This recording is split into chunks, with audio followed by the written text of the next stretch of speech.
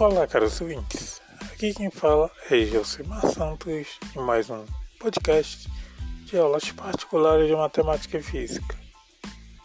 Nesse episódio falaremos sobre gases ideais.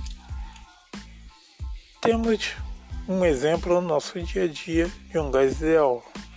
Podemos pegar um botijão de gás. Vemos que no botijão temos um determinado volume de gás, temos uma determinada pressão e quando ligamos temos uma determinada temperatura.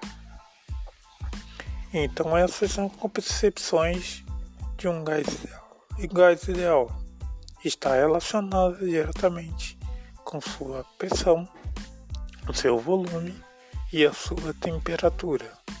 Então teremos volume inicial, uma pressão inicial sobre uma temperatura inicial.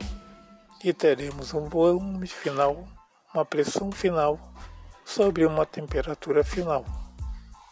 Essas são as variáveis de estado na lei dos gases ideais.